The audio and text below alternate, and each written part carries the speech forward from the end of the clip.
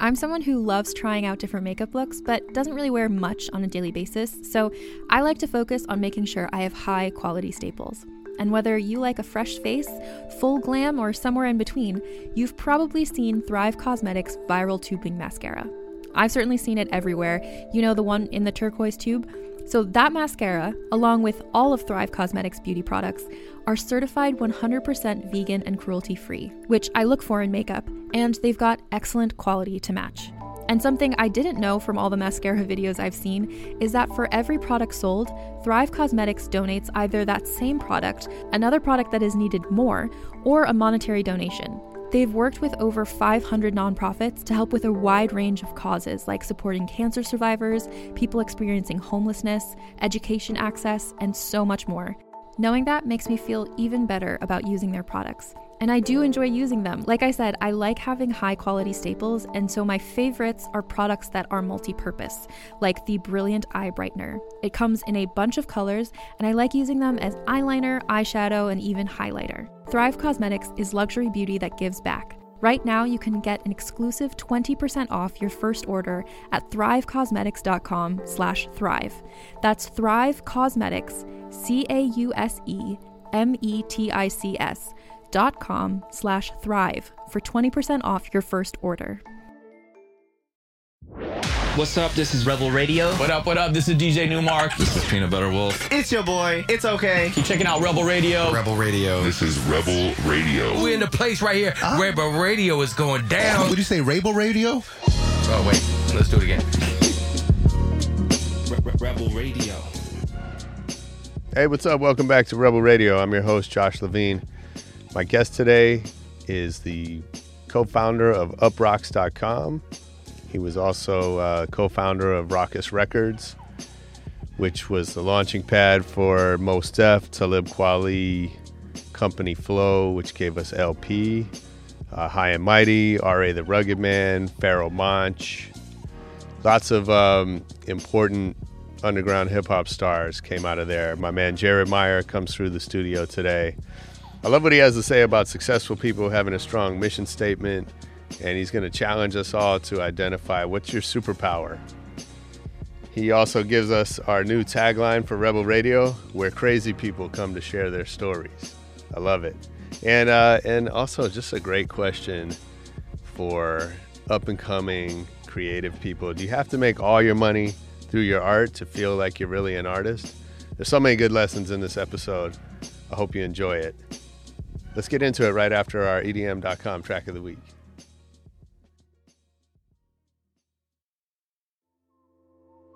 Tell everybody it's some. Tell everybody it's some. Tell everybody it's some. Tell everybody it's some. Tell everybody it's some. Tell everybody it's some. Tell everybody it's some. Tell everybody it's some. Tell everybody it's some. Tell everybody it's some. Tell everybody it's some. Tell everybody it's some. Tell everybody it's some. Tell everybody it's some. It's for all my real ones. We been through it, not for nothing. Granny watching mama working.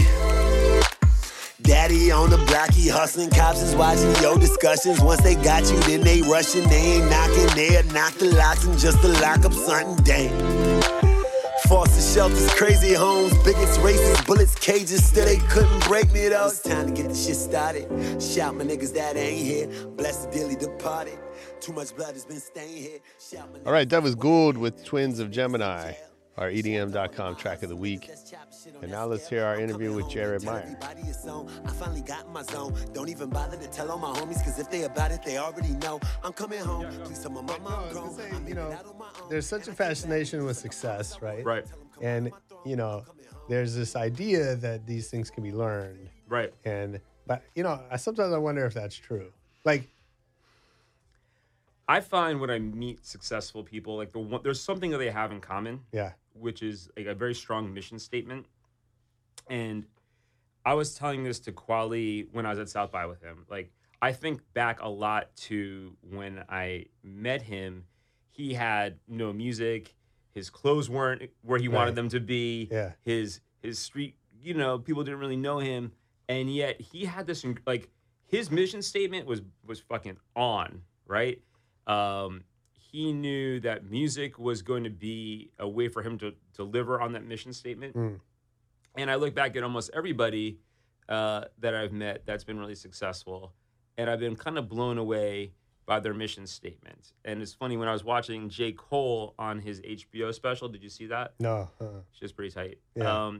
I felt like he had an incredibly strong mission statement. And the second I saw him talking about his mission statement, that I had this insane flashback to meeting Kweli for the first time. Interesting. Yeah. And is that, but like, a lot of unsuccessful people have. Right. Well, there's mission a statements couple, too, right? I mean, there's a couple of things to be said about having mission statements. One is, like, it's cool for your mission statement to be ongoing. Yeah. You know, so you're 25 years old and you don't have a life mission statement. Right. It's okay. Yeah. It's okay. But at the same time, like, just know that might be why you're not Tupac. Sure. Just know that might be why you're not Steve Jobs. Yeah. Because I bet you at 25, their shit was pretty tight. For sure.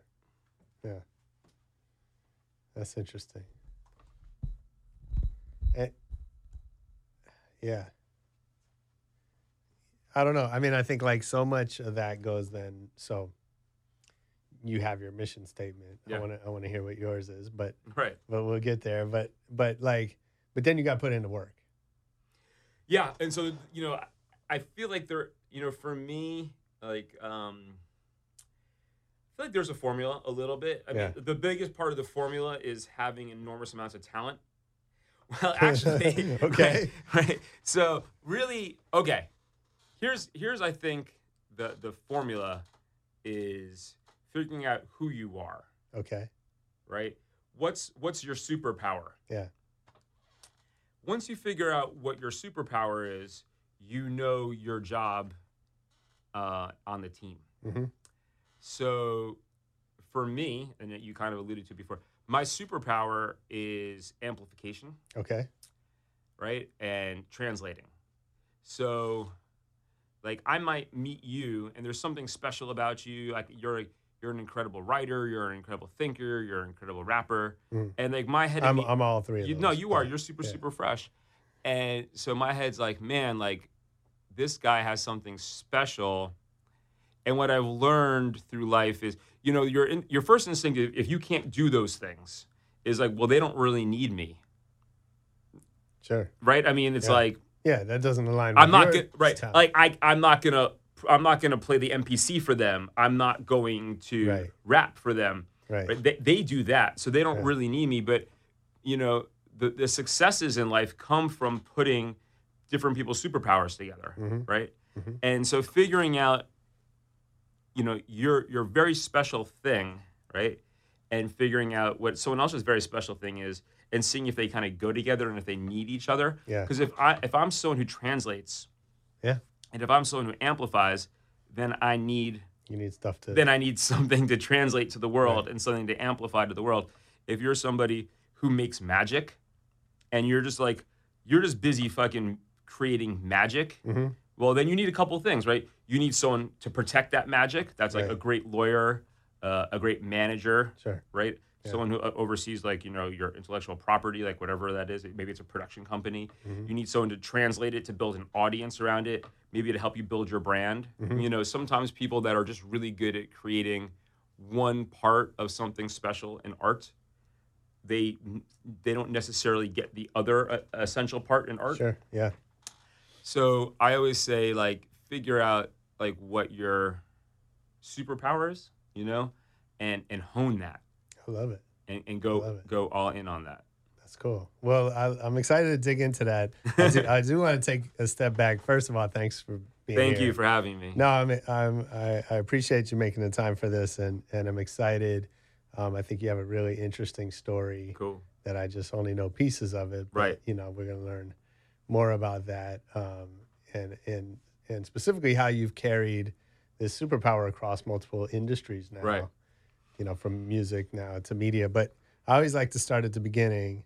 And it's funny because, you know, we've like sort of known each other for a long time, but now we're together all the time. Yeah, because now our kids play basketball together. Now we're together all the time. And yeah, that's pretty funny. And so But I want to hear how you got there. So let's start at the very beginning. So cool. And I'm going to start at the beginning, but I also want to say like why I'm here is because I got the sense from listening to your podcast that this is a place where people that feel creative or that are entrepreneurs, and I love those people, right? Yeah. So like I was explaining, a moment ago, like my superpower is amplifying those people and working with those people, and I'm attracted to their craziness.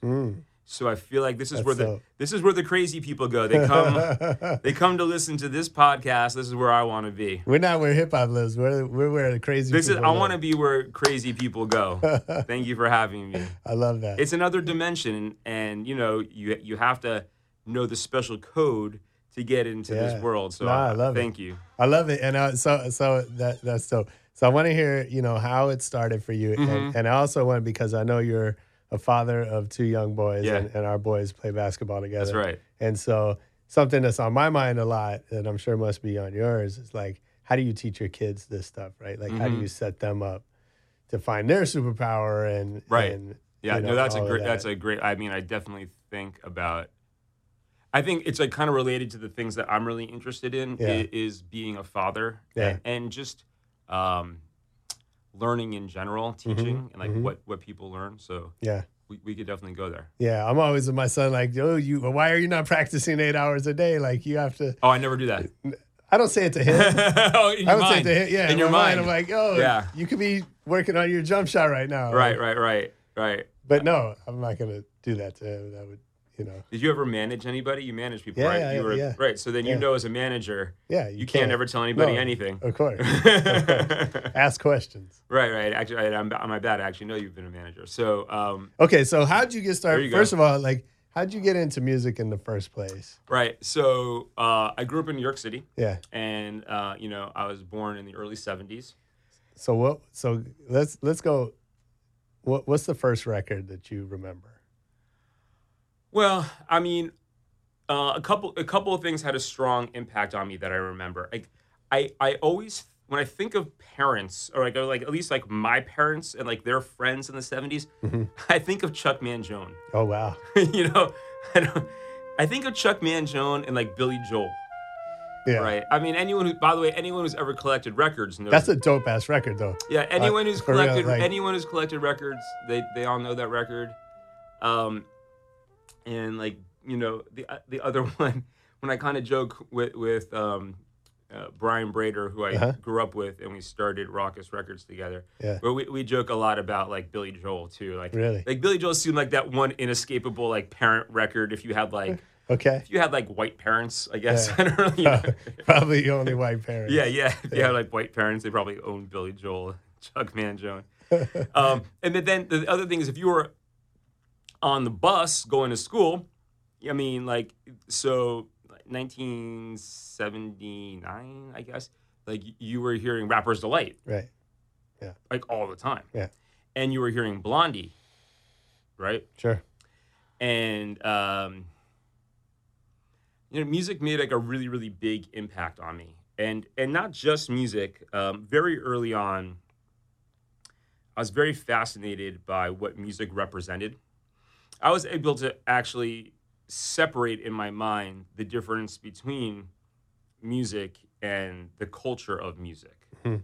And they had very different places in my world. So at that time, so this is late 70s, early 80s in New York, you could really figure out, and you still can to some degree, right? Like, people really had to wear their identities on their sleeves, right? Yeah. I'm a heavy metal dude. I'm a punk rock dude. I'm a ska dude.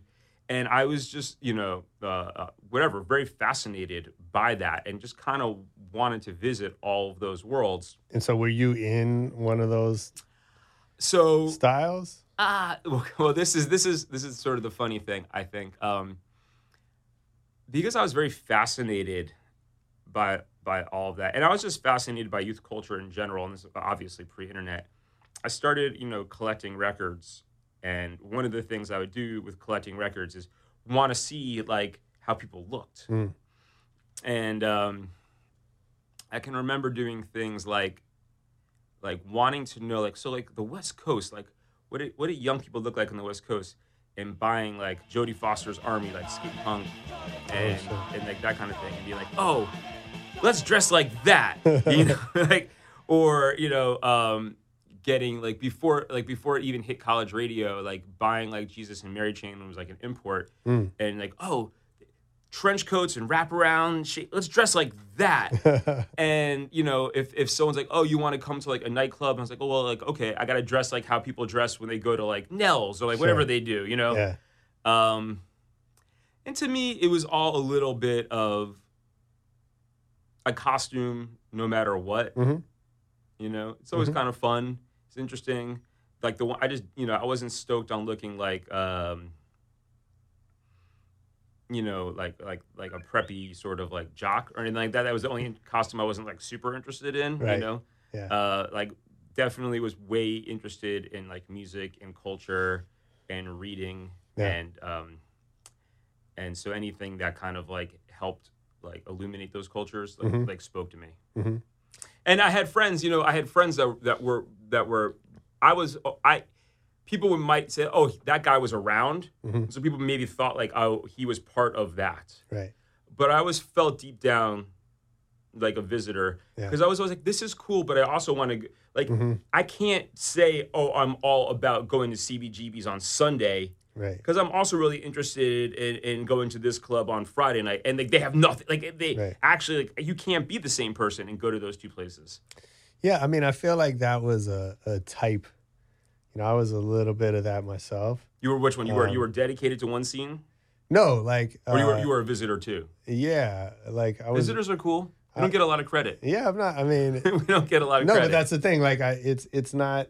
But I think there were a group of us, people like that, like, you know, my friends, like we were into hip hop and we were into modern rock and we were into reggae and, you know, a few things, and we'd kind of bounce around a little bit.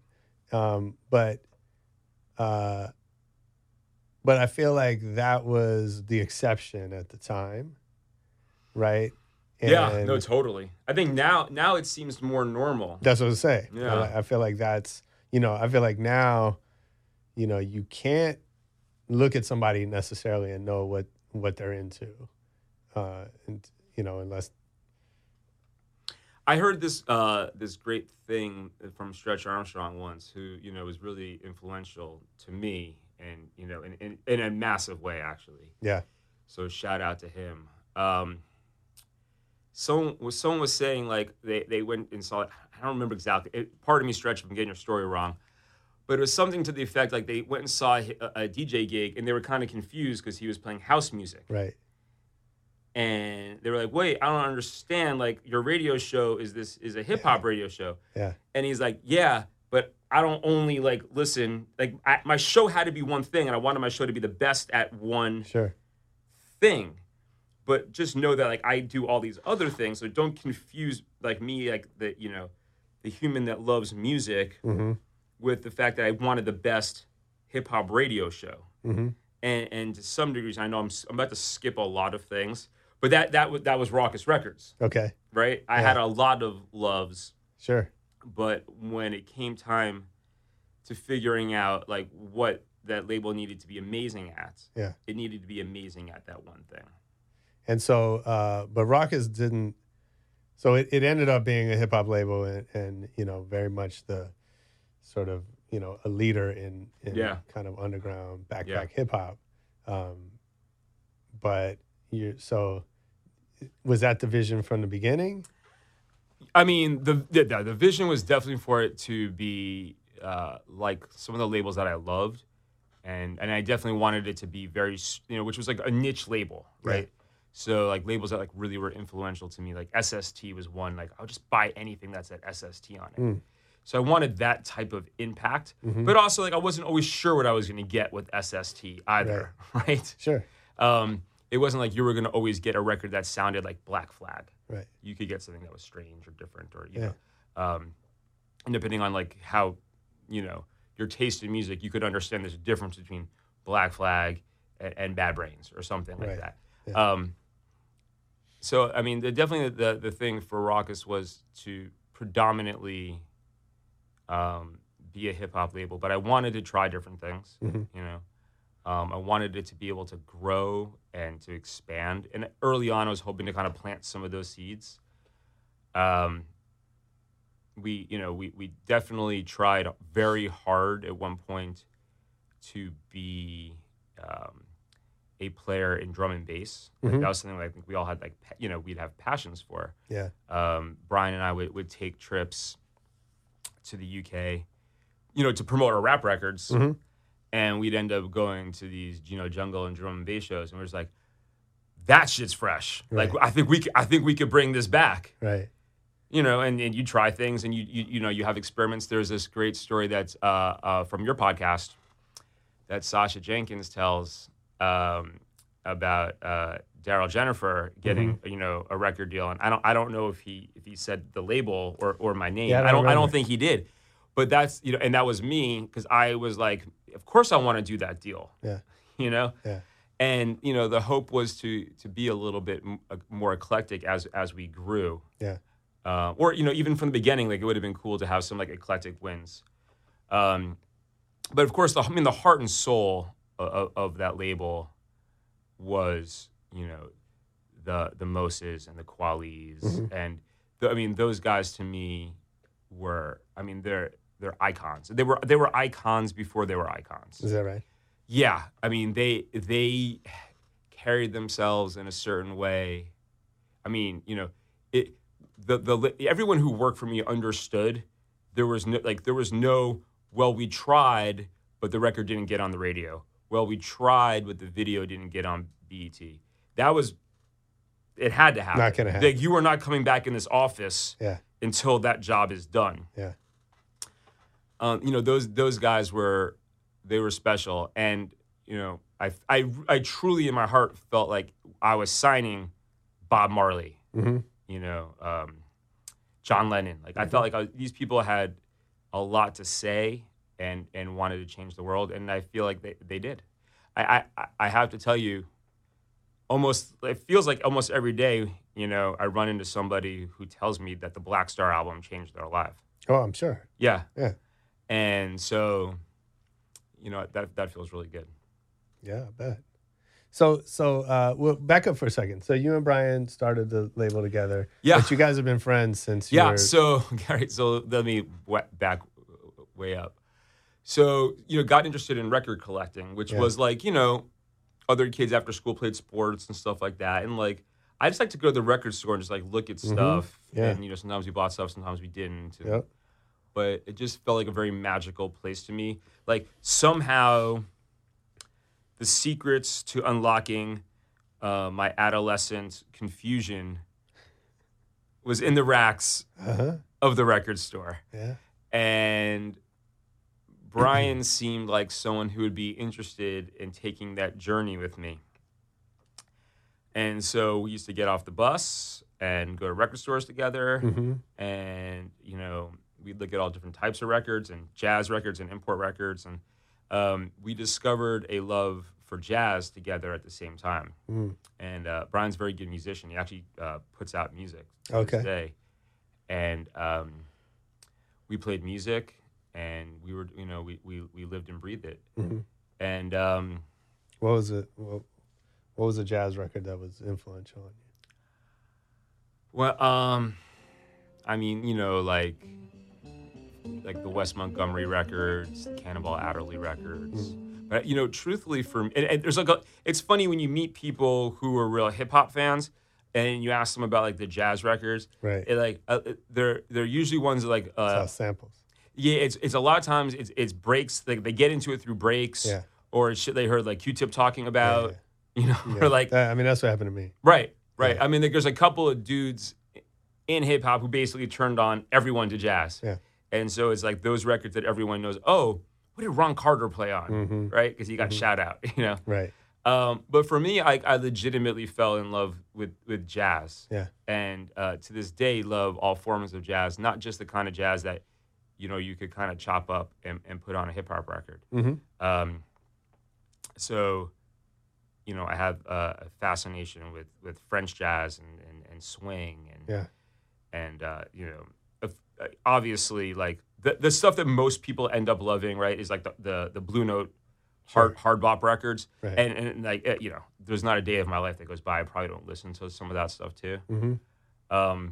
And that ended up being like a cool thing as I got more and more into hip hop. I feel like I kind of grew up around hip hop just being in New York and like, but I definitely had friends who were more into it than I was. Mm-hmm. It made a lot more sense to me when I wanted to start to like, have a social life and like go out and like, Yeah. I was like, oh, okay, so girls don't want to come over and listen to like Bitches Brew. Not so much. Not so much. But it actually kind of shocked me a little bit. Was there some trial and error in that? There was a little trial and error. Okay. That's life experience, man. Well, I'll tell you, like, so, I grew up on the Upper East Side in New York City.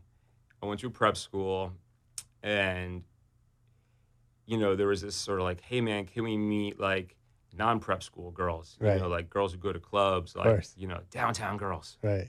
That's like a thing. Yeah, sure. And I remember, like, having some females over at my house. And I was like, okay, we met some club girls, some downtown girls. What are you going to put on the turntable? Right. And I was like, okay, it's on. It's on.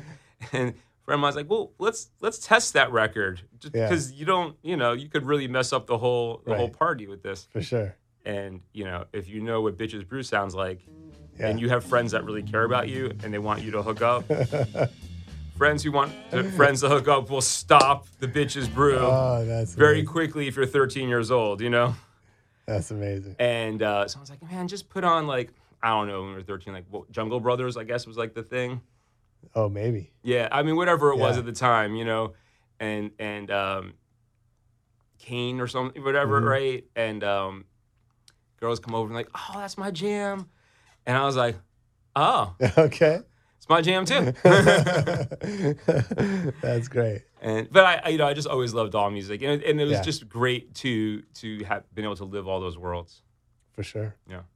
So, how did you and Brian just decide to start a business together, and like what was the decision to get into the music business? I would say honestly, like the crazy thing about growing up in New York in that era is if you did go out a little bit, like it seemed like everyone was kind of doing something. Yeah.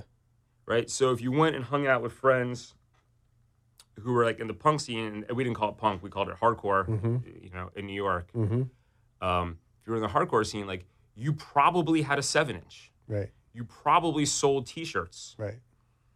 I had friends who did that. It's DIY culture. Right. And I was like, if you did anything in like nightlife, you had some, like you helped promote something or you did something. Yeah. And it just like the idea of making money in music culture, it was like a no-brainer. Like I can't, there wasn't a moment where I was like, oh, I'm going to do that. It was, I just kind of grew up thinking like, that's what you do. Yeah. I mean, it occurred to me that people didn't all live in New York City and do this. Right. Because I watched the Brady Bunch. Yeah. So I kind of knew there were some people that did that. Right. But I didn't know them. Right. So, I mean, I just assumed we were going to do that. Yeah. My whole life. Yeah. I mean, I actually think. And what was tell me about the partnership. I'm fascinated with partnerships. Sure.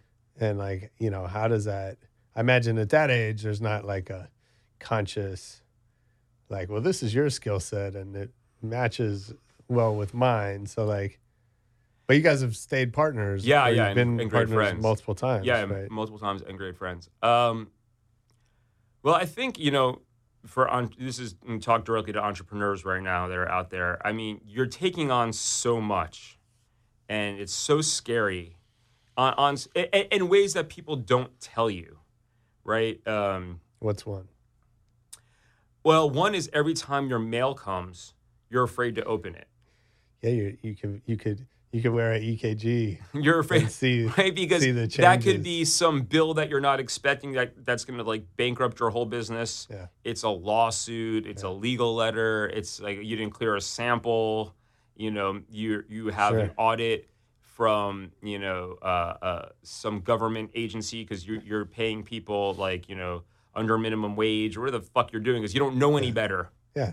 You don't know any You better. got interns and whatever. You don't know. Yeah. I mean, so the number one thing I think is great about having a partner if you're starting a business really young is just to help you be brave, right? I mean, That's dope. one of the things that I think Brian and I did for each other is help each other be brave and push each other to constantly learn, right? Like learning more about the business, learning more was cool to us. Yeah. And it was a challenge, you know? So even though the skill sets weren't defined because neither of us had actually done anything, it was like, well, we're going to figure this out. And if anyone's sitting on their ass, you know, that's a fucking problem. Yeah. So the nice thing about that, I mean, and to this day, there's things that, you know, right now I could tell you, like, there's things he's better at than I am, and there's things I'm better at than he is. Yeah. They're not as important now that, like, we're in our 40s, you know? But at the time, it was just about, like, we can do this. You know, as crazy as this sounds. And when entrepreneurs come to meet me, you know, if they want advice, the number one thing I tell them is, like, ask yourself really hard questions. And oftentimes, like, what a great partner will do for you is be that person who's constantly gut checking and asking you really hard questions, right?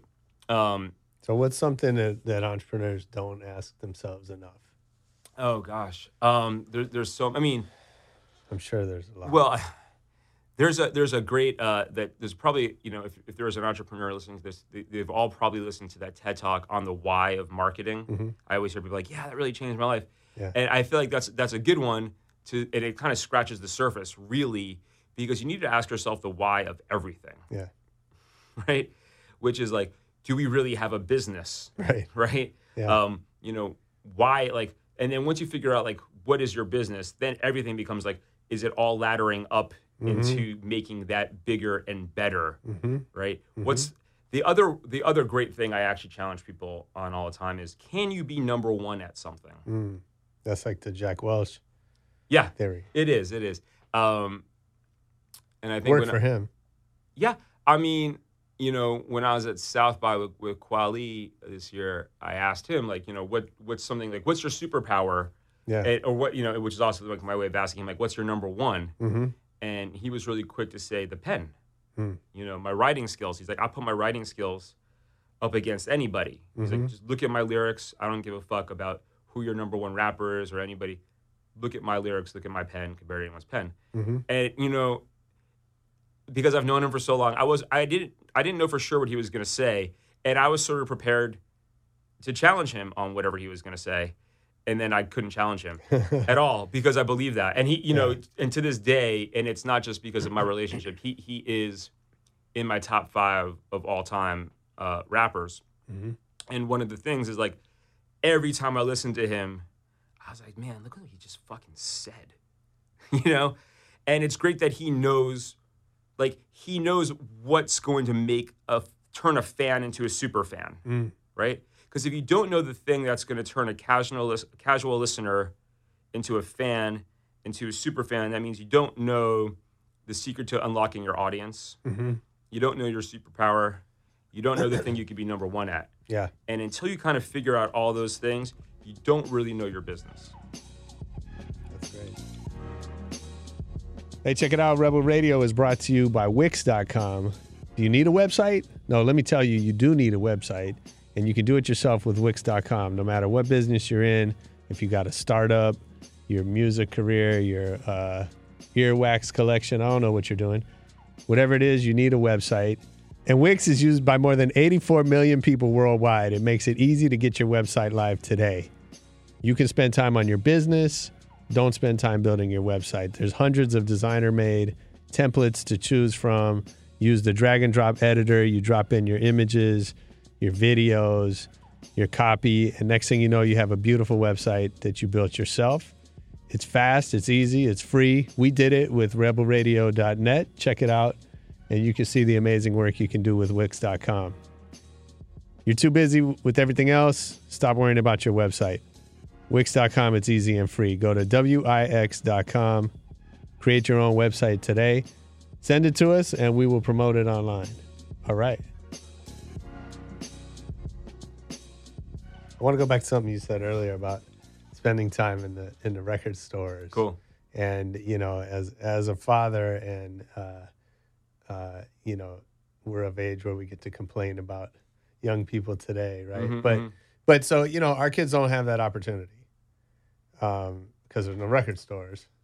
Record stores. So the world's just changed, right? Right. We all now are always connected, to other people. We don't have, the opportunity that we used to have of walking the aisles, crate digging or books, meandering through bookstores or whatever, spending those like long afternoons where you're not really in contact. You got to work for it. Yeah. Yeah. And so, what does that mean? And how do, as somebody like who saw the value of that in your own life, like how are people going to get that same kind of value today? Well, I think what we do as an older generation is we're always trying to sort of see younger people's world through our lens. And I don't really know if there's value in that, because what we remember was how proud of ourselves we were for discovering stuff. For sure. Right. But I think there was also this other layer, this social layer, right? Like who do you invite to the record store with you? That's kind of like, oh shit, you got invited to go crate digging with DJ so-and-so. Right. That's you're on the list. Yeah. Right. The other thing is like, who made you mixtapes? And I'm not talking about like hip hop mixtapes, right? I'm talking like someone discovered like, holy shit, like at a young age, London Calling is the most important album of all time. Right. And so like not everyone can go out and just buy London Calling, because like, I don't know, CDs were like whatever, it's a double CD. It's probably $50 fucking, right? You know what I mean? So someone would make copies of London Calling, and then you knew like what their handwriting was. Yeah. Right. Because it was all about like your cassette collection. Yeah. And if you went to someone's house and you saw that, Josh had made them, because Josh, what his cassette spines look like, right? And you saw his cassette spine artwork, which was like the fresh thing back in the day. Everyone remember cassette spines? Like, yeah. And you went to someone's house and you saw that Josh had made them London Calling. He hadn't made it for you yet. It was like, yeah, there's a social element to this that people don't really talk about. Like, damn, Josh, that guy who's got the mixtape, he's cooler than me. I didn't get my copy yet. I might get mine next week. Right. But he didn't rush to make mine the way he rushed to make his. Yeah. That's funny. I just think there's different layers of what really happened when we were growing up. Sure. I mean, of course, it was like people just love music for the music's sake, and like, we can sort of bemoan the fact that might not exist. But also, look, man, how amazing is it that like your kids can hear like, well, I was talking to some friends and they said I need to really like listen to like, the Three Kings. And so I'm just going to go home onto Spotify and listen to, BB, Freddie, and Albert. Right. Like that. Yeah. And they actually don't need to spend half a year trying to find those records. You know what I mean? Yeah, for sure. Like they're going to discover different things. They're going to have different social experiences. Yeah.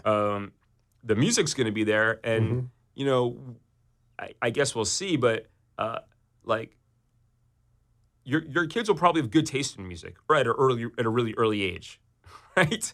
They're not going to have to like spend, like their formative years like unnecessarily listening to like Billy Joe Glasshouses and Chuck Mangione.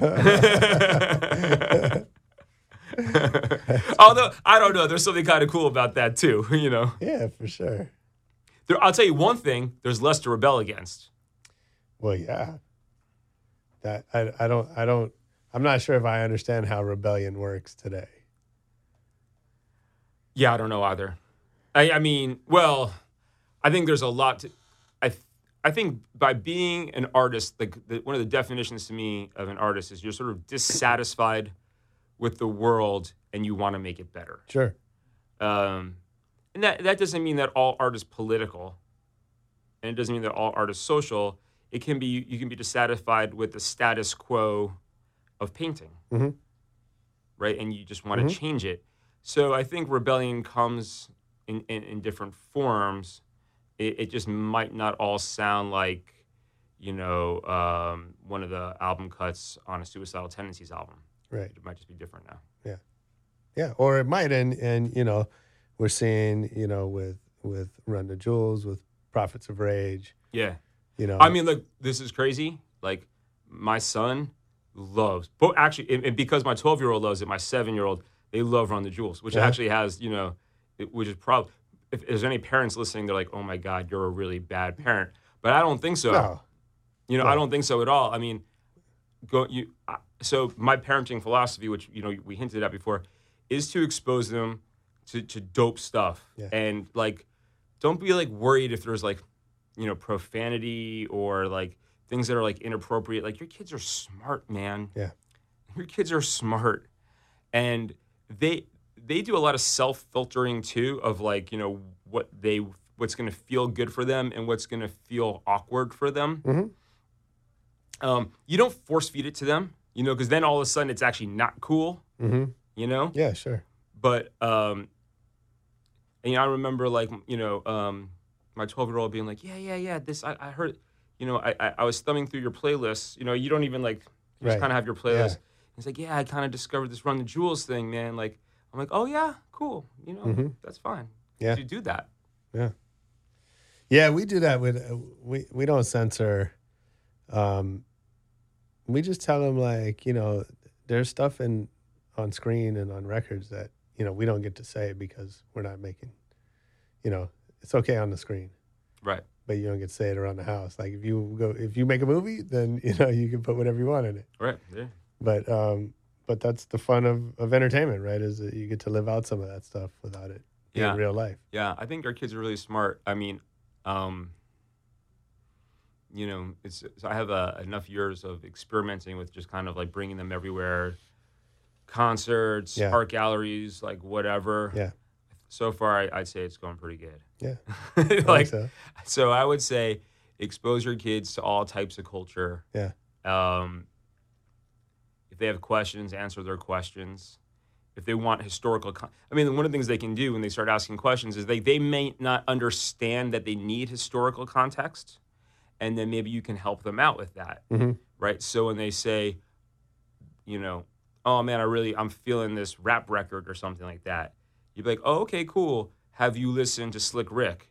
And then have you listened Right. to Rakim? And then you can kind of like walk them through that. Yeah. Or, you know, they discover like, you know, some rock group that they're into, and you can kind of walk them through that, or art or whatever. They just might not even know that historical context even exists. So that's something you can do as a parent. And I think and you'd be surprised how fun it is. Yeah. It's like a really, really fun thing for you to do. Yeah. Yeah, that's so cool. And I remember as a kid, like, learning, you know, for some reason, I always assumed every record I heard was the first song that artist had ever made, because it was the first one I had ever heard of. For sure, right. Like, I didn't understand catalog. Right. And so, you know, you said like Billy Joel. And so for me, it was Uptown Girl. Right. Like, because I saw that video, and I never heard of Billy Joel before that. So that must have been his first record or whatever. And then, years later, you discover, maybe not with Billy Joel, but like you discover all this rich history behind, you know, Earth, Wind & Fire was like, let's groove, because I was of that age. I guess out. Jews were different where you grew up, so I don't know. There wasn't mandatory listening. No. Like in New York, if you had Jewish parents, Billy Right. Joel was like mandatory listening. That's funny. No, my parents were hippies. They had a whole different. Okay. thing The going other on. kind of Jews. Okay. Right. Gotcha. Yeah. Exactly. California. California Jews. I get it. Right. I get it. So, okay, what happened when Rawkus blew up? I don't know if Black Star was the first hit or. Well, so it kind of depends on like, you know, what you consider a hit. But the first, our first full-length album that, you know, that people started writing about and cared about was Company Flow. Okay. Yeah. And Which is LP from Run the Jewels. That's now. right. And That's right. So here's what I want to know. What happened to you guys? Like, as people, yeah. not a lot of there was never a lot of pausing ever Okay. where we said, great fucking job. Yeah. You know, What was the feeling? Was it like, oh shit? Was it like, you know? no, I mean, it all felt like I said, like you grew up around it. Yeah. You grew up around like cats made records and did parties and went to clubs. So it's just like, I mean, that's what we were supposed to do. It didn't feel that crazy. Okay. Didn't feel that crazy. Yeah. No, No one went and bought anything out of this world. not at all. No. Not at all. And the other funny story that Kweli tells a lot, when I talk to him and I'm like, man, do people come up to you all the time and say, Black Star changed my life? He goes, dog, all the time. And the first thing I say to them is, well, you definitely didn't buy the album when it came out. Yeah. Because if you bought the album when it came out, I would have been driving around a different kind of car. My life would be different. He's like, so I don't know who all these people are that are constantly coming up to me saying that this album changed my life, because you definitely did not buy the album when it came out. Yeah. I've heard it came out the week of Lauryn Hill. Oh, wow. Okay. Interesting. Yeah. Yeah, I mean, I've heard him talk, and there was one talk where he said something about like, I meet people who come up and say, I'm your biggest fan. Yeah. And he's like, what have you bought from me? Right. And they're like, nothing. But I got, I listen on Spotify or, whatever. Right. And I think that's interesting. I don't know that we're going to solve that here, but like, there is definitely not a feeling that we need to pay for art. Yeah. I mean, that's an interesting one. I understand where he's coming from, right? 100%. And I know him well enough to understand like what he's trying to get at from that person. Mm-hmm. But on the flip side, I think you can, in your heart, really feel like you are someone's biggest fan. Sure. Even if you're not aware of the fact that they have, 2 direct-to-consumer albums that are available. I mean, those things, they feel foreign, but you can feel an intense connection to an artist. And especially if you grew up in a world where you don't buy things anymore from artists. Right. Absolutely. I mean, like, that question may actually seem like crazy. Like, was I actually supposed to buy something from you? Like, I didn't know. Yeah. Yeah. Maybe you're just educating me. I just didn't know. I mean, for artists out there, an interesting question is like, well, what are you selling? Yeah. Yeah. Because if you're selling a mission, if you're selling, a deep meaning, and someone says to you that they're your biggest fan, well, then I guess then maybe your business is working, right? Mm-hmm. If that's really what you're selling. Sure. Right? Yeah. Business plan is working. Right. I sold my thing. My thing's an idea. Yeah. It's in people's hearts. Yeah. Now, that doesn't pay your bills, so then you probably have to have a more complicated business plan.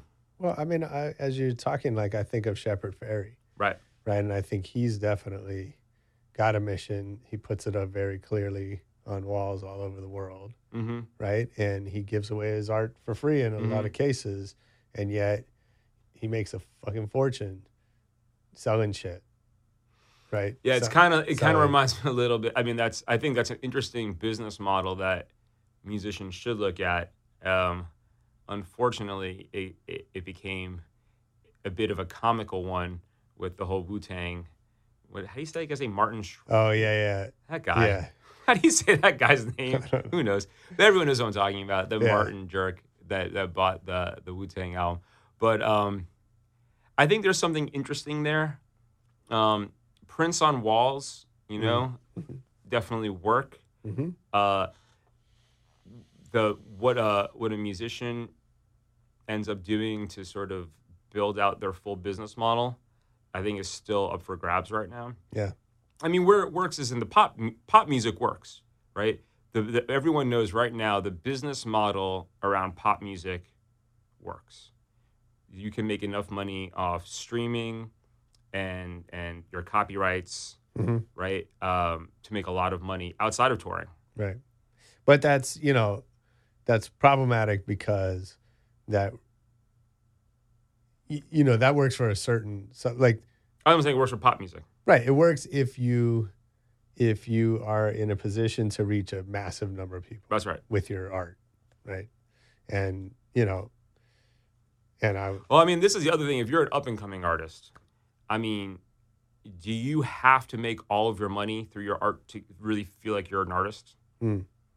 I mean, that's something that I would say to anyone that came to me and was questioning their career and wanted advice. Something I'd say to all your listeners, it's like, do you feel like a failure? Like you're not fully an artist if you're not making all of your income from, I don't know why. Mm-hmm. Like I think we've miseducated people. I know why. And okay, go ahead. Why? Speaking for all of my listeners. Yeah. Because that's what your idols did. Okay, so I think we've miseducated people a little bit, both as entrepreneurs. I'm certain of that. Right. I think as... You mean on this show? No, man, not on this show. Like, I think as society, we've idolized like a select few people, and it's and it's not just musicians, it's entrepreneurs too. Right? Where it's this idea like if you're not creating the killer app, you're not like, Absolutely. If you're not the next Steve Jobs, right? So it's bad enough that, we all look up to Kanye, and rightfully so for his music. I'm a huge Kanye fan. I'm a big time Kanye fan. For his music. But he also holds up, the Steve Jobses, and like, so it's like, now it's like, we don't have other idols. Right. We don't know it's okay. Like, it's okay to like do your job, make your rent, make your money, and you can also do your art and be an artist. Mm-hmm. You can also have your company with your friends on the side and be an entrepreneur. Yeah, that's you don't have to risk your entire livelihood to make your dreams come true. Right. And it doesn't make what you do, in my opinion, any less authentic. There's going to be people, after you challenge them to this, that say, hell no, it's ride or die. Mm-hmm. And the truth is, those people probably are the slightly artier people. They're the more driven entrepreneurs, right? They have to ride or die, and they make it work. And if you have to make it work, and you do, good on you. It was always meant to be. But going back to challenge, it's always about like you want people around you who are going to challenge you, who are going to gut check you. Like, I don't know if this is a good idea. How are you going to sell that? How are you going to make, be open to being challenged. Don't surround yourself with yes men, for sure.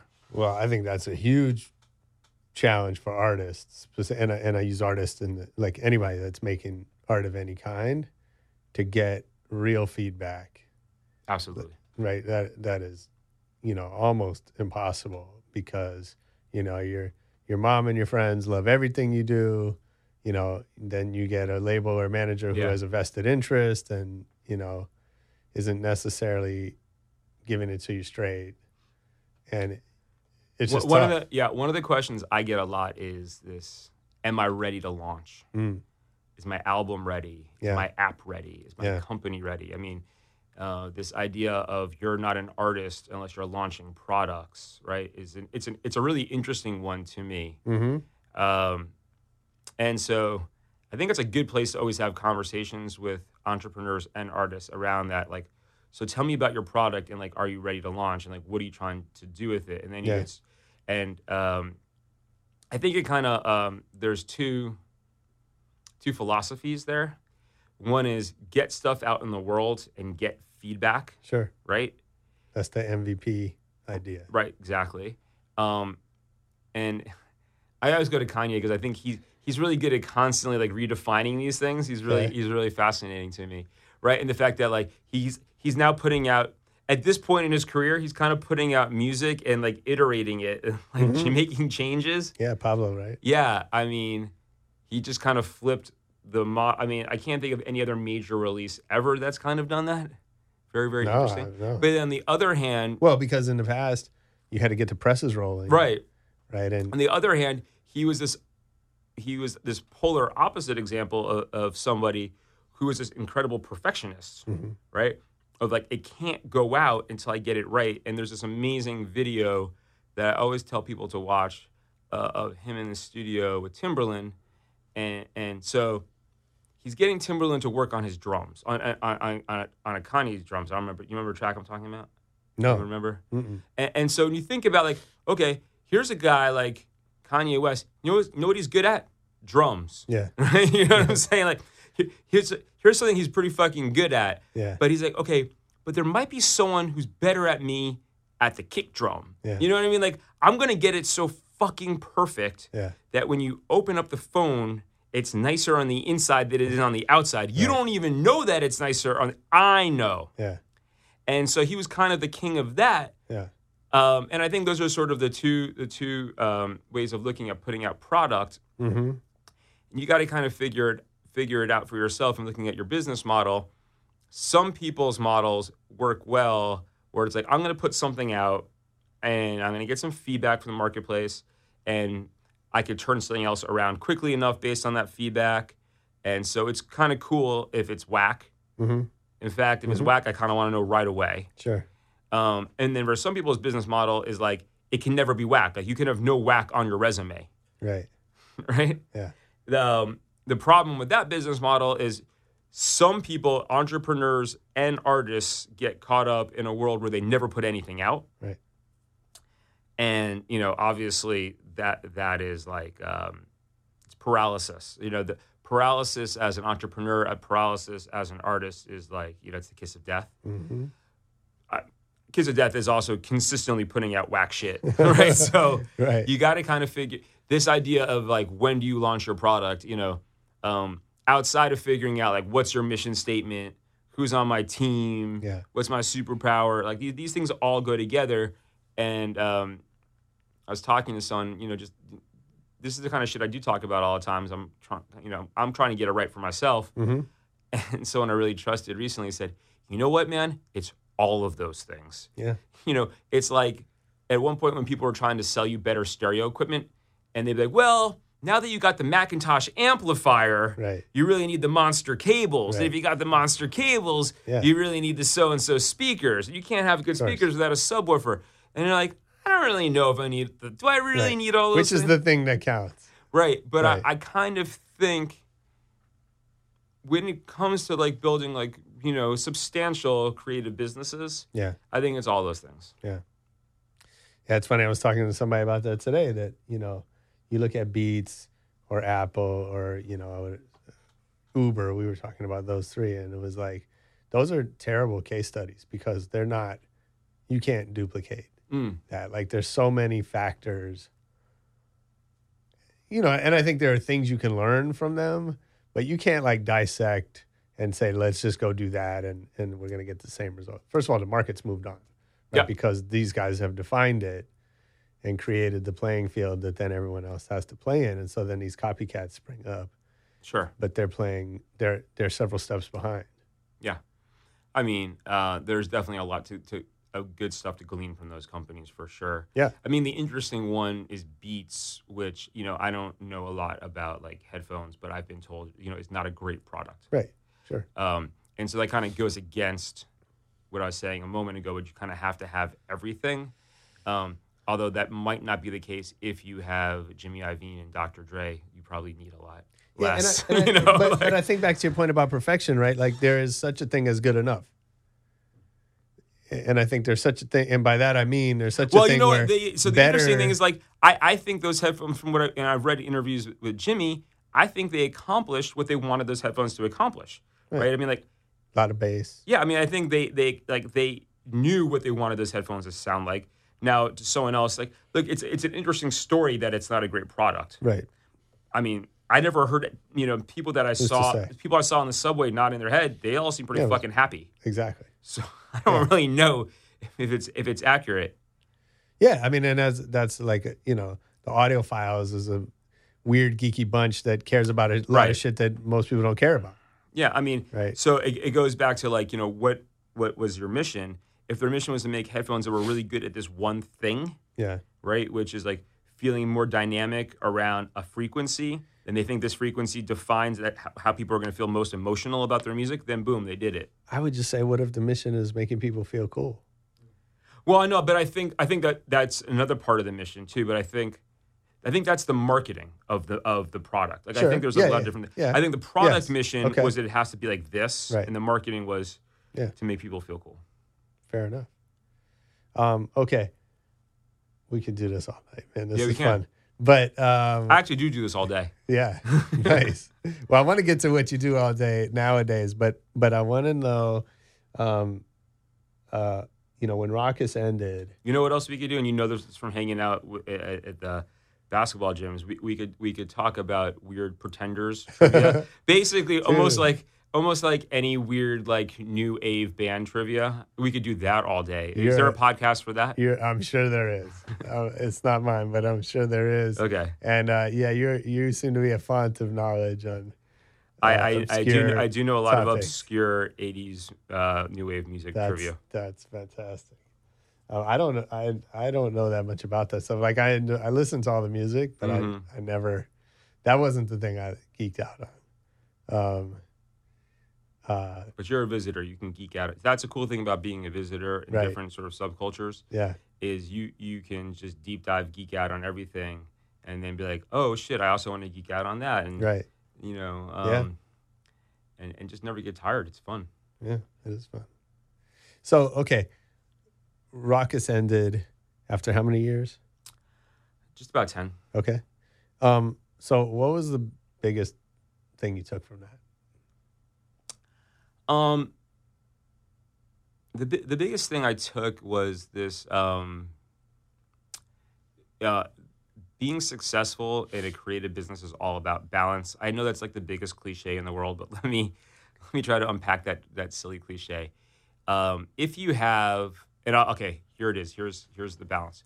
If you have a really, really hard-nosed, mission-oriented artist on one hand, let's just for the sake of like argument, like let's put like Mos Def and like Kweli, like those guys knew what they wanted to do. Like they had like a really strong mission statement, and then you have basically the key to the easiest way to be successful in business, right? And you hear this term all the time is pivot, right? So being flexible, right? Knowing like, well, what if we did this, or what if we did that, or like if we did this, like it'd be like a couple cents cheaper, or like why are we shooting like on film if we shot it on video, or like why are we recording to tape, like let's be flexible, right? And then let's say you have you're like Quentin Tarantino, right? Or that kind of like, I'm not doing any of that. Right. This is how I do it. Yeah. It's about getting that balance right. Yeah. Because not everybody can like. Here's a great example, right? Like figuring out how to like merge those two worlds. So when we put out Black on Both Sides, Mos came in the office. And he looked at the photo. It's an incredible photo. It's an iconic photo. And he looked at it, and he goes, "Okay, no writing on it." And he kind of said it in I wasn't sure if he was serious. Like, and then he kind of left. And I'm meeting with the art department. I was like, "Yeah, well, his name will go there, and like the album title will go there, so people will know." Because it's like. You're not like it's not like his face was like the most recognizable face in the world at the time. You got to remember, like, Miss Fat Booty hadn't even come out yet, and not that was a huge song or anything. So it wasn't like everyone knew who he was, and even if they knew who he was, knew exactly what he looked like, and if they knew exactly what he looked like, would say, "Oh, that's him in that picture." So, I just didn't even. It wasn't that like I ignored what he said. I literally wasn't sure if he was like 100% serious or not. Because it's hard to he's so artistic, and he's also sometimes like kind of speaks in like an indirect way, and he came back in, and he was like, "Whoa, why is there an album title in my name on here? Like I wanted to keep it pristine, like that's the vision, And I was like, fuck. And so what we ended up doing was putting a sticker on all the pressings. So when you bought the CD or vinyl, the his name and album title was actually a sticker. Okay. And I think it was like that for a long time until Universal took over the catalog. And then I think they put it on because they didn't want to pay the extra packaging fee. So And that was a good example of like where, okay, we had to pay a little bit more, but we got his vision intact. We were able to accomplish, our marketing objective. Yeah. And that was like a really good example of where those two worlds can meet. So But I think if you go, if you're too wishy-washy and you're like, if you're willing to sort of bend all the time, then you don't stand for anything. Yeah. And if you're constantly taking a stance, right? Because he could have also been like, no sticker. You like fight over everything. Yeah, you know what I mean? Like he's like, oh, okay, cool, I get it. Yeah. If you're taking a stance on everything, it's almost like never launching your product. Yeah. Because you're constantly looking for a level of perfection, and nothing gets done. Yeah. So how much you've had 2 businesses now since then, right? Two since then, correct? Right. So so taking that lesson, I wonder, like, does that only happen in retrospect, or can you engineer that up front? Well, I mean, this is why you have to teach your kids some stuff. Like, the funny thing, kids don't want to hear about, most kids don't really want to hear about business, but I think it's like actually one of the freshest things we could teach our kids. Yeah. Like, and kids need to like learn that business is cool. And like, because learning about the fact that like in life, like one of the greatest lessons you can learn is about when it's time to stick to your guns and when it's time to be flexible. And just knowing that that's going to be make or break for your t-shirt company, your skateboard company, your sneaker company, your production company, your movie, your television show, whatever the fuck it is that you're doing. Right. Like, no one had that. I mean, like, it's something I kind of figured out along the way. Yeah. And it just becomes like that. You realize that every single day you go to work to figure out that balance. But it would be like a fun thing to have known when I was like 11. Yeah. Yeah, of course. Yeah. So how have you then approached your next businesses differently? Like, were you? Let me ask it this way: Are you conscious about, like, I'm going to take these lessons from this last experience? Yeah, I am conscious. Yeah. I'm conscious to a certain degree, but the other lesson that I haven't talked about too much is you also have to have a complete, like, you have to go into things with a certain blindness as well. Because if you're always gut checking everything and you're thinking like, well, like, if I go all in on this plan, there's no room to pivot and blah blah. Right. If you're like overthinking things too much, again, like, you don't do stuff. And I'll say this, like, if someone had explained to me like how hard it was going to be to run a record label and like really, really explained it to me, and I understood it, I would not have done it. If someone had really, really explained to me how hard it was going to be to run digital media companies, I wouldn't have done it. Yeah. But then I don't really know what's easy. You know what I mean? Like nothing. I mean, and if it sort of makes sense to you, and you're like, well, then like it goes back to when you tell someone like, I don't know if you need to be an artist. And like, well, I just need to do this. And then it's like, okay, don't come to me when it's really, really hard. Just know you have to, it's ride or die. Go figure it out. Yeah. And just know that you've married yourself to that. Yeah. And be cool with it. Yeah. Yeah, I've definitely told a lot of people if it makes sense to you not to be an artist, like if you can figure out a way that I say if you could figure it any other way. Well, what did I say? Like, if you could live with not being an artist, then don't be an artist. Right. The only reason to do it is because you can't live without it. I mean, yeah, that's exactly what I'm saying. Because that's how hard it is. So, I mean, let me. So I'll give you like my 3 sort of origin stories of my 3 businesses, and then you can tell them all at once, or you can piece them together. It's up to you. All right, so we talked a lot about Rawkus, but I'll just give you like an interesting origin story about that, and then I'll move on. When I was in college, Brian Brader and I would, we'd make demos of like, of local artists. Some stuff we'd be a part of. Sometimes we would produce on it, or, we'd be involved in the packaging. And we definitely saw ourselves more on like the artist side, more of like, we're going to be more on the full creative side. Right.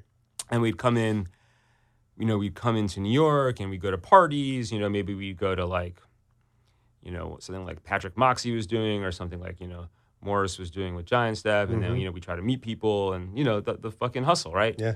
And we got a meeting with Dominic Trenier, who, probably a lot of your listeners know recently passed away. Yeah. And Dominic went on to do amazing things, manage Mark Ronson, manage D'Angelo. Mm-hmm. And at that time, he was A&R at Virgin. And so we come in and we got some stuff and we're showing it to him. And he's being really cool with us. And he's like, man, look, I don't think I'm hearing what you guys are hearing at all, But like, I'm looking at the packaging. I'm looking at you two. I'm seeing the hustle that went into getting these meetings. And I'm like, I just don't know if you're on the right side of the desk. That's cool. That's great feedback. And I went downstairs after the meeting and I turned to Brian. And I was like, I want to do what Dominic does. Like, that's great. Like that. We need to be doing that. And, we always thought we'd be in the music industry. Yeah. Like, obviously, like that was a given. But, like, very much like the guy sitting behind the desk only was really clear to me then. Yeah. Where he was like, look, you got the education, you got the contacts. Mm-hmm. He's like, there's always going to be people that are, like, cooler and better at music than you. Yeah.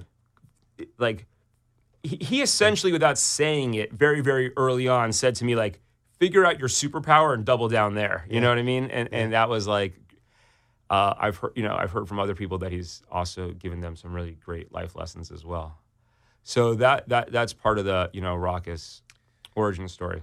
Yeah, it's just an interesting sidebar. I don't want to derail the story, but I had a lot of those experiences when I was starting out in the music business and, throughout my career in music. And one of the things that I think is missing now that I spend all day talking to brands is like, you don't have those conversations with brand people. You don't what conversation? Like this sort of the like pass with caring and insight. No, I mean, look, this is the other, like, I think there's a world of people that used to be like music managers that really took their craft very seriously and this world of mentoring.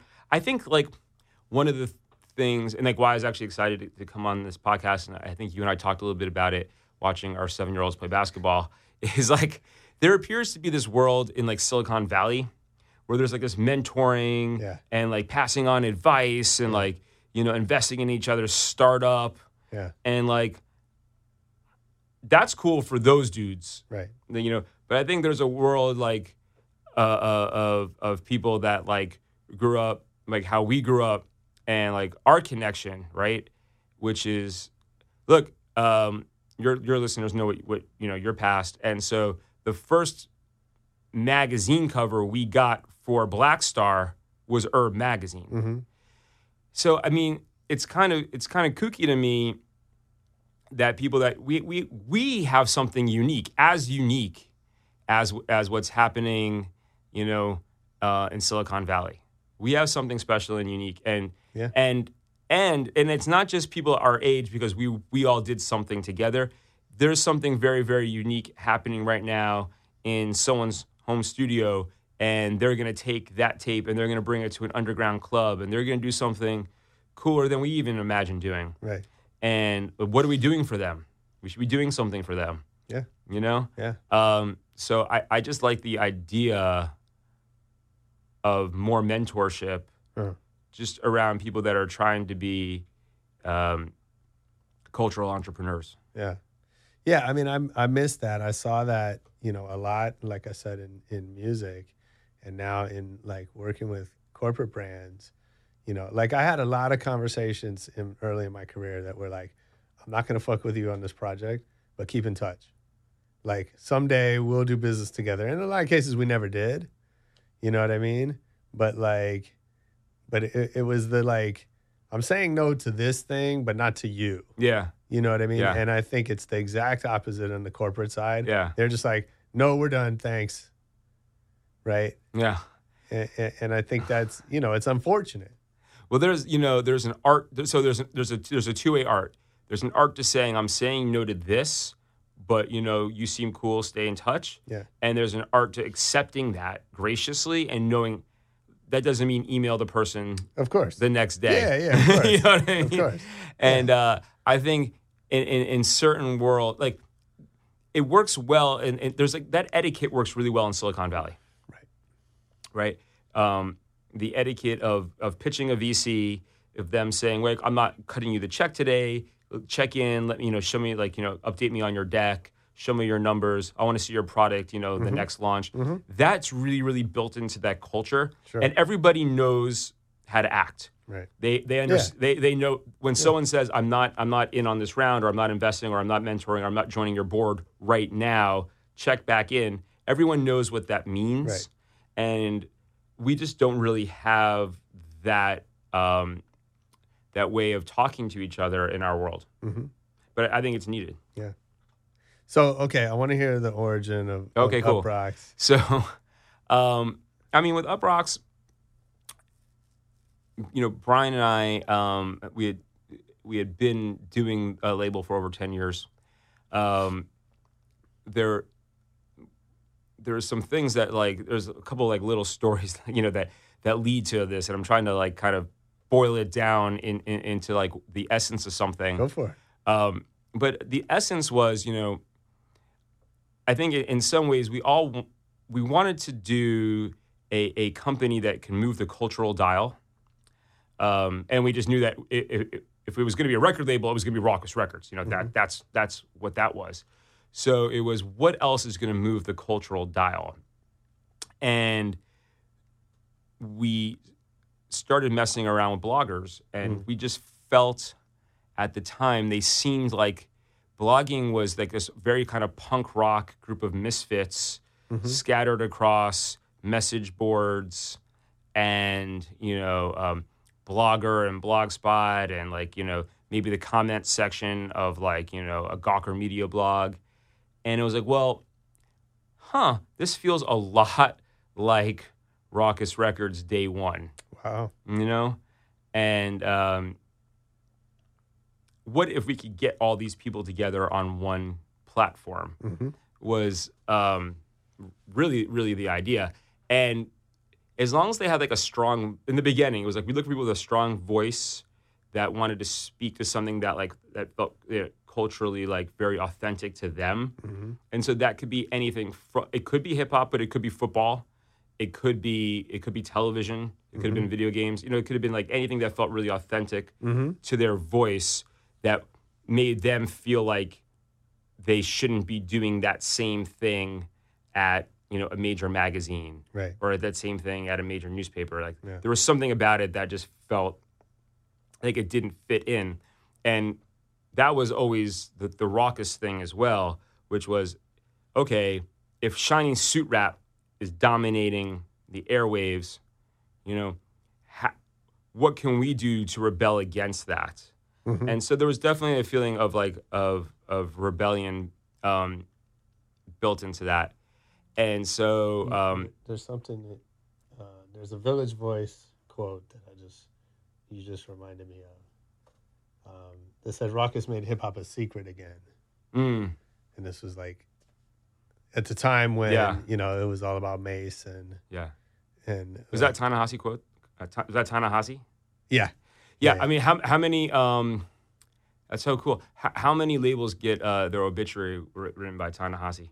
Pretty. It's a great story. Pretty fresh. Thank you. No, it was great. But reading that, and I get it. When I know what that means in that context. But I'm curious now. In this new business, are there any secrets left?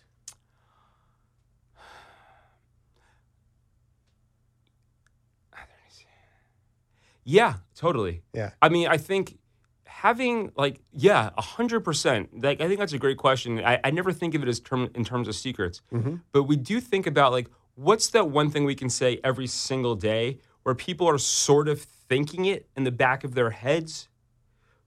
And when they see the video, they read the article, they engage with it on social, they go, that's exactly what I was thinking. I couldn't put it in those words. I couldn't make that video. I couldn't really put it all together. Yeah. But that's sort of what I was thinking.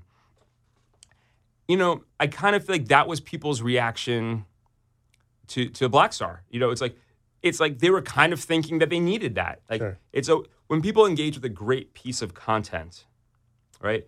It's like, that's exactly what I was thinking the world needs. You know, it's kind of like that's what makes people hit that share button. That's what makes people, comment on it. That's when you tell their friend, like, you need to read this. You need to watch this. There's that element of not saying the exact obvious. Otherwise, it's like you're just getting it everywhere else. So it is about uncovering, sometimes it's cultural secrets, but sometimes it's like secrets are just sort of floating around in our culture. Like, what are all the things that people are thinking? I'll just give you an example. And that, this may seem obvious because you're a smart person. And when I say this, you might go, duh. But for the rest of the world, they might go, oh, I was kind of thinking that, right? You can be pro-Black Lives Matter without being anti-police, and you can be actually pro-Black Lives Matter and pro-police. Right. And like, let me make a video about that. Let me write an article about that, which we have, and I look at something like that. I go, that's the sweet spot of like kind of uncovering something that seems so duh, and yet when I go and I read the thousands of comments that these things generate, I'm amazed that it feels like we've uncovered some insane secret. Oh, really?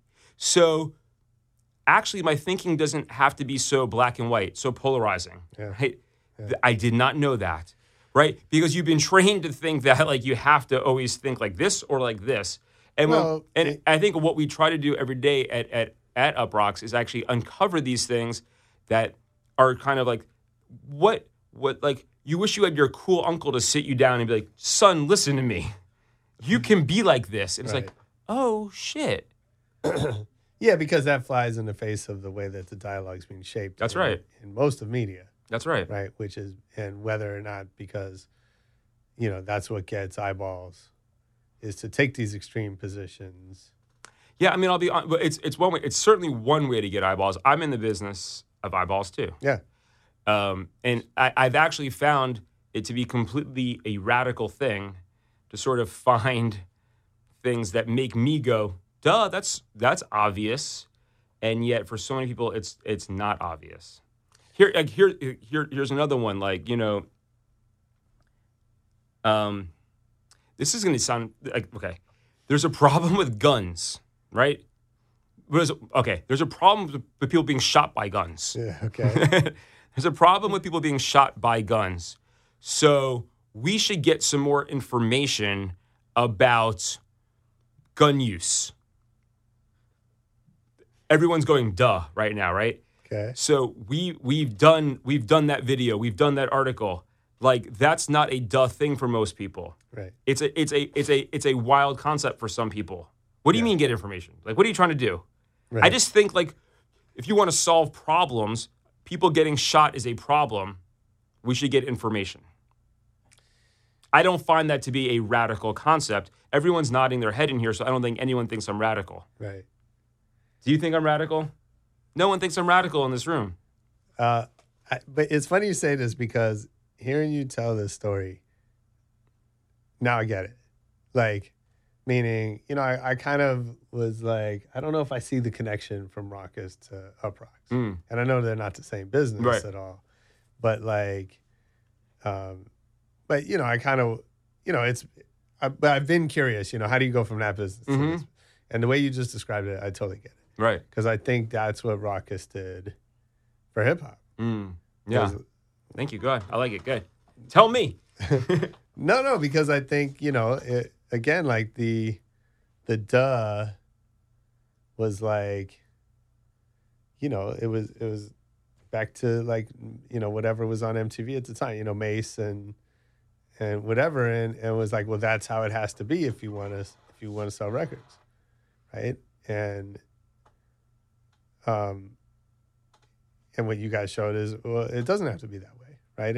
And maybe we don't sell the same number of records, right? That's not the thing, but you can still, make music that, is maybe substantive or just that people can care about in different ways. And then both of those things can have value and you can add to the conversation. No, I mean, thank you for making that connection. Now, and I'll tell you, like, very impassionately in the way that we were very, you asked me, like, how we felt when records kind of blew up. Yeah. And we never patted ourselves on the back around sales. Like, that was always expected. Like, get these things on the radio. But we were very conscious that the content was special. Yeah.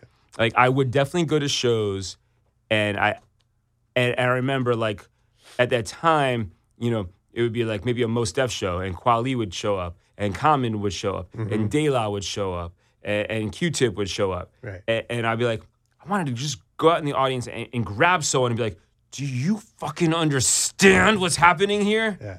This is history, yo. Yeah. And we felt very conscious of that.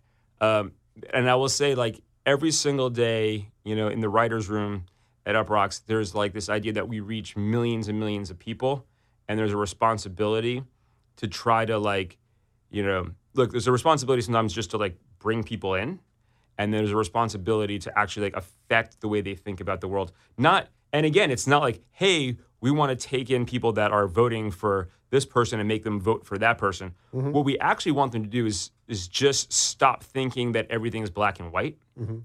We want them to actually think that it's cool to change your mind, right? It's cool to actually want to get information. Yeah. And if you actually are open to information, maybe you will change your mind. So it could be about anything. It could be about, and it doesn't have to be always the most serious topic. So, it could be about, like, how you feel about grunge music, right. But hopefully it's just this idea of getting smarter and cooler and more open about things. So that's pretty different than the narrative that you hear generally about digital media. Well, I mean, I think the narrative you hear a lot about digital media is a lot to do with the syndication of the content, not so much the content itself. I don't think people talk a lot about the content itself. Mostly because I think there's so much of it and it feels so disposable. Yeah. Well, but that's the narrative that I generally I'm talking about, right? I mean, and whether it's BuzzFeed or Gawker, right? Like it's that there's this there's so much of it and it's so disposable, right? And so what I'm curious about though is you have this other vision. Mm-hmm. How do you find the people to work for you that share that vision, and how do you keep them focused on it? I just have the coolest people. Yeah, I just do. I just like. What's that a result of?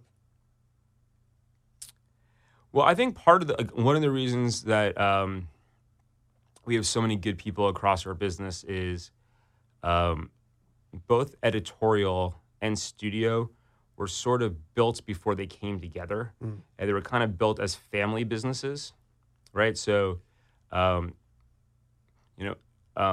most, like, I would say a huge part of the editorial staff was built when we were a completely independent business with no VC money,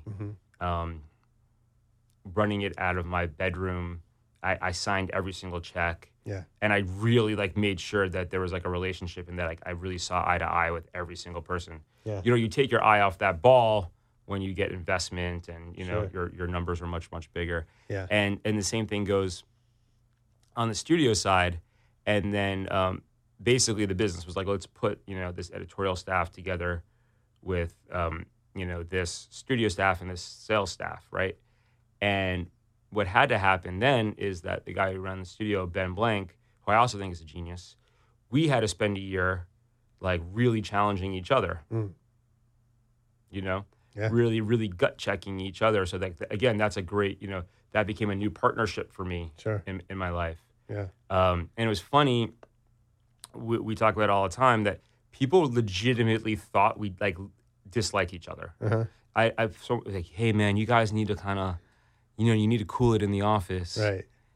And I was like, nah, man, that's just Yeah. that's just two Jews battling it out, man. Like we're trying to get to the truth. Right. That's just how we're doing it. Yeah. And we would figure out like, well, what's this person's strength and what's their weakness? Are we Right. working on the right content together, and just generally challenging each other. And it really made things much stronger. So if I were in the office, what's something I would hear you say over and over? What's the one thing? Like I always like with anytime I see something, like what's the one thing I'm supposed to get out of that? Like what's the one thing? Yeah. I just came from a meeting. We were talking about like some videos, and we're tossing around titles, and it had to do with Halloween. It was like, so we're planning Halloween content, and Halloween becomes this like insane time for like cultural appropriation, right? Where it's like sure. all things that we know are okay get kind of like tossed out the window. Yeah. And it's also like a little confusing too, because if you're a kid, you don't really like, Right. well, if so-and-so is my hero, right? If Colin Kaepernick is my hero, like, is it not okay? Is it okay for me to wear his hair? Right. Is it okay for me to wear his skin? Right. Like, what's not okay? Sure. And if it's not okay, explain to me why. And then how am I supposed to be my hero for Halloween? It's kind of a complicated thing. And I would say, like, It's interesting. and it's trying to kind of figure out, like, well, what's the one thing that people can kind of be like, I get it. You got to be like a Star Wars character. If you don't want to be a Star Wars character, right? Yeah, I mean, like it's manufactured to be like, it's got to be a licensed, Yeah. Yeah. I mean, I think we talk about officially licensed costume. Yeah, figuring out like the one thing is something you would probably hear a lot. That's good. So I know you said, and the other one you would hear, and we've talked about it a second ago, is like, what's going to make me go, duh, right? And I always think that's the sweet spot where it's like, oh, okay, everyone I know who's really smart and cool is going to be like, yeah, that totally makes sense. But like the rest of the world, because we want to reach millions of people, are going to be like kind of thrown for a loop. Yeah. Yeah. And we want to throw people for a loop. Yeah. I know you said like you kind of take it in stride, the successes. Mm-hmm. What about what's been the hardest day?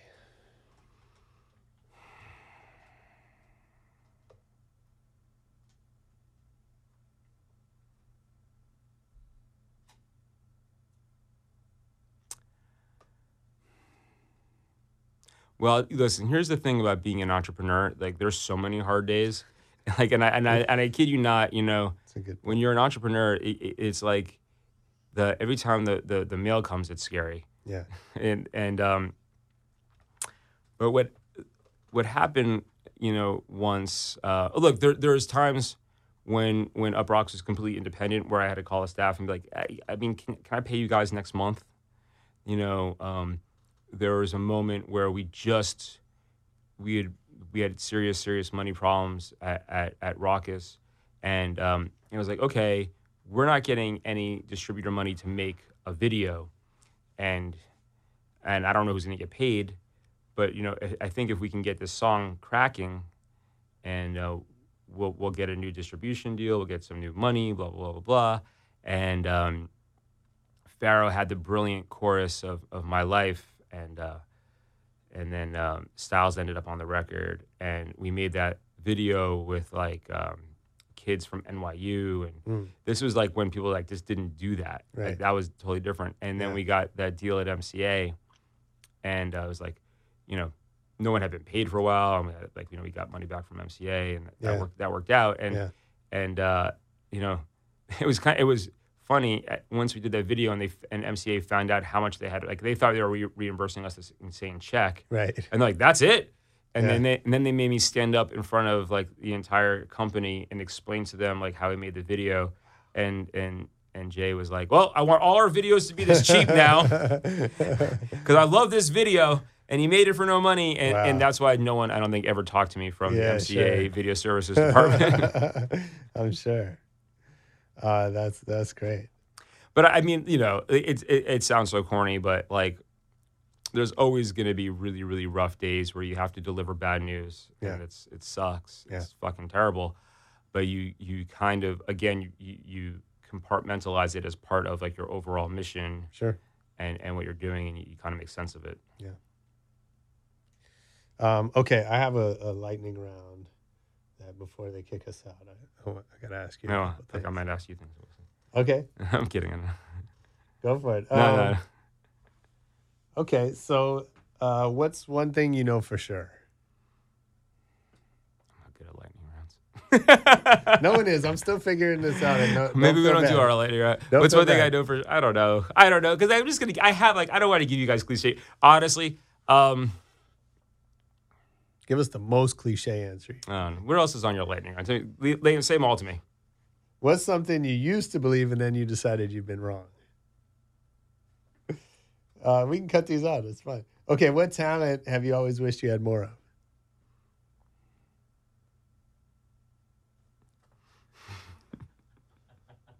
If you knew you couldn't fail, what other career would you choose? You know what's really funny about these questions? I don't know if we'll keep this, but like they all feel like they're all sort of things like I've kind of like convinced myself never to even like dwell on. You know what I'm saying? Like, all right. Because like my whole sort of thesis is like I'm not good at a lot of things, and I would fail at a lot of things, and so my whole thesis is finding things that like like I love to draw and I love to play music. I'm not really good at either one of those things. Okay, I love my kids. I mean, I don't know, the obvious, but who would you be most excited to learn as a fan of your work? Oh my God, that's a really really interesting one. So, okay, that's who would I be most excited to learn as a fan of my work? When I think back about like what like kind of blows my mind about people that have really influenced culture, there's that like era of like Blondie and TV Party and Basquiat, and so to me like they literally invented like what we think of as cool like in every way. Yeah, because cool before those guys was like almost like kind of like maybe Elvis, maybe like Dean Martin, you know what I'm saying? Like, so this idea, very different, right? Like this idea of like street culture being cool, and like they kind of invented that, right? And the person who doesn't get a lot of credit is Chris Stein, right? And so people think of Blondie, they only think of Debbie Harry, right? But it's as much Debbie as it is as Chris, and Chris was also either like co-founder or co-host of TV Party, and did all the music for what's Henry Chalfant's movie, Wild Style. Wild Style. Right? He did all so he went in the studio and he made all of those beats that I think maybe Flash looped up. I'm not sure how they like ended up sounding more hip hop, but like he made that music, which also means that when you listen to Illmatic and you hear that sample from Wild Style, that's Chris Stein. And I was like, I don't know him or anything like that, but he's just like one of these dudes where I'm like, man, like from Blondie to TV Party to like Wild Style, like so I'd be pretty stoked if he was like just like a regular Uproxx reader. See, that answer made me glad I stuck with the lightning round. Because we get there. That's great. Did you see the Blondie documentary? Of course. Yeah, it's great. Of course. It's great. What do you collect? I know you used to collect records. Yeah. What do you collect now? I think I have generally like a collector's mentality. No, I'm not like an uber crazy collector either, though, because I like different things. So what's like? But I have records. Collect? I do still have records. I have comics. Okay. I have I have an art collection, which doesn't mean like I wear an ascot or anything. It just means like Jared's wearing an ascot right now, by the way. It just means like I just like art, which could be a lot of different things, in general. But I like to, if especially if it's a friend or I know someone can tell me the story. Yeah. I would have a wine collection if I could. Okay. I just don't have the space or like the time to actually do it. But like just like I like the stories of art or the stories of like a record, or if I like when someone tells me the story of like a wine bottle. I find it fascinating. Totally. Me too. So I kind of like the idea of collecting different things and hearing the stories behind that stuff. Mm-hmm. What's the last great book you read? I read a lot of books, and so I'm a huge reader. I've always been a huge reader my whole life, and I always read a lot of books. And my response is always like the book that I'm kind of reading right now. Yeah. You know what I mean? And right now I'm reading one of the books I'm reading right now is Herbie Hancock's autobiography. Possibilities. Yeah. So have you read that too? So good. I mean, I love it. what a fucking G. Yeah. I mean, and he has so many amazing things to say that if you really were trying to like figure out your life as an artist, I could really recommend no other book like besides that one that I think would like, just blow your mind. Yeah. And wow, like he's literally like okay, him and Chris Stein. I don't take back my other answer. Herbie and Chris Stein, like reading that, I was like, man, this guy's like the Forrest Gump of culture. Yeah. From hard bop to funk to hip hop to electronics to like, I mean, to technology. I mean, he's in the forefront of everything. It's just mind blowing. And he's very philosophical. Yeah. And he's very spiritual. I love that. I mean, the story, like, you know, he's been with the same woman for decades. They've lived in the same house up above Doheny. He tells the story of buying that house. He still got it. And he had that Cobra. The Cobra. And, like, just great stories in that book. It's unbelievable. So, guys, check that out. You know, one of these days, what I should do, because people ask me this all the time, I need to make a great list of books and just put it on some, like a Tumblr or something. Put it on Uprocks. Put it on Uprocks. I do. Yeah, I have a place to do that. Right. Good point. What movie do you think you've seen the most? Conan the Barbarian, probably. I've seen Conan a lot. I've seen Flash Gordon a lot.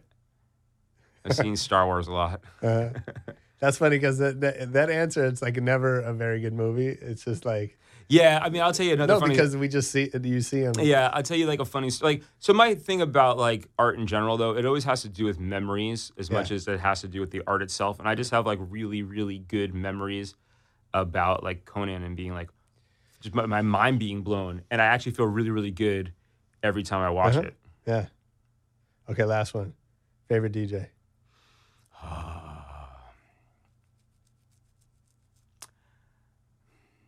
You know, it's funny. I've had an answer to this in the past. Yeah. And but I don't, you know, I don't know if I feel that way anymore. I'll say this. You know, if I really look back at my life right now, and I were to say, like, there's DJs that have, you know, skills, and there's DJs that, like, you know, you've been to a certain party and they've changed your life. Right. And I'm just gonna say what DJs influenced my life more than anybody. Okay. And that's an easy one for me. That's Stretch Armstrong. Okay. Nice. Well, Stretch has been on the show. We love Stretch. He's been on the show. Cool. Yeah. Him and Bob came on. Oh, nice. For the movie. Yeah. I was what an awesome movie. I went to the LA premiere. That was amazing. Me too. Yeah. We didn't see each other. Nice. Dude, did we get to... I don't know if we got to any of your questions. I think we did. I mean, like, we talked about the stuff that I talked to entrepreneurs about, so we did really good. We did awesome. Dude, what a great interview, man. I appreciate that. I did good? Thank you. Yeah, it was great. So, where do we find you? I don't know if you're out there publicly. Yeah, I'm Jarrett Meyer on Twitter. And that's probably the best place to kind of, you know... Otherwise, just go to uprocks.com. Just go to uprocks.com. Videos all day long. And you know, you can find me in the comment section there. You can find me commenting on some Uprocks stuff on Facebook. And you know, I'm around. Dope. Thanks, man. Thank you.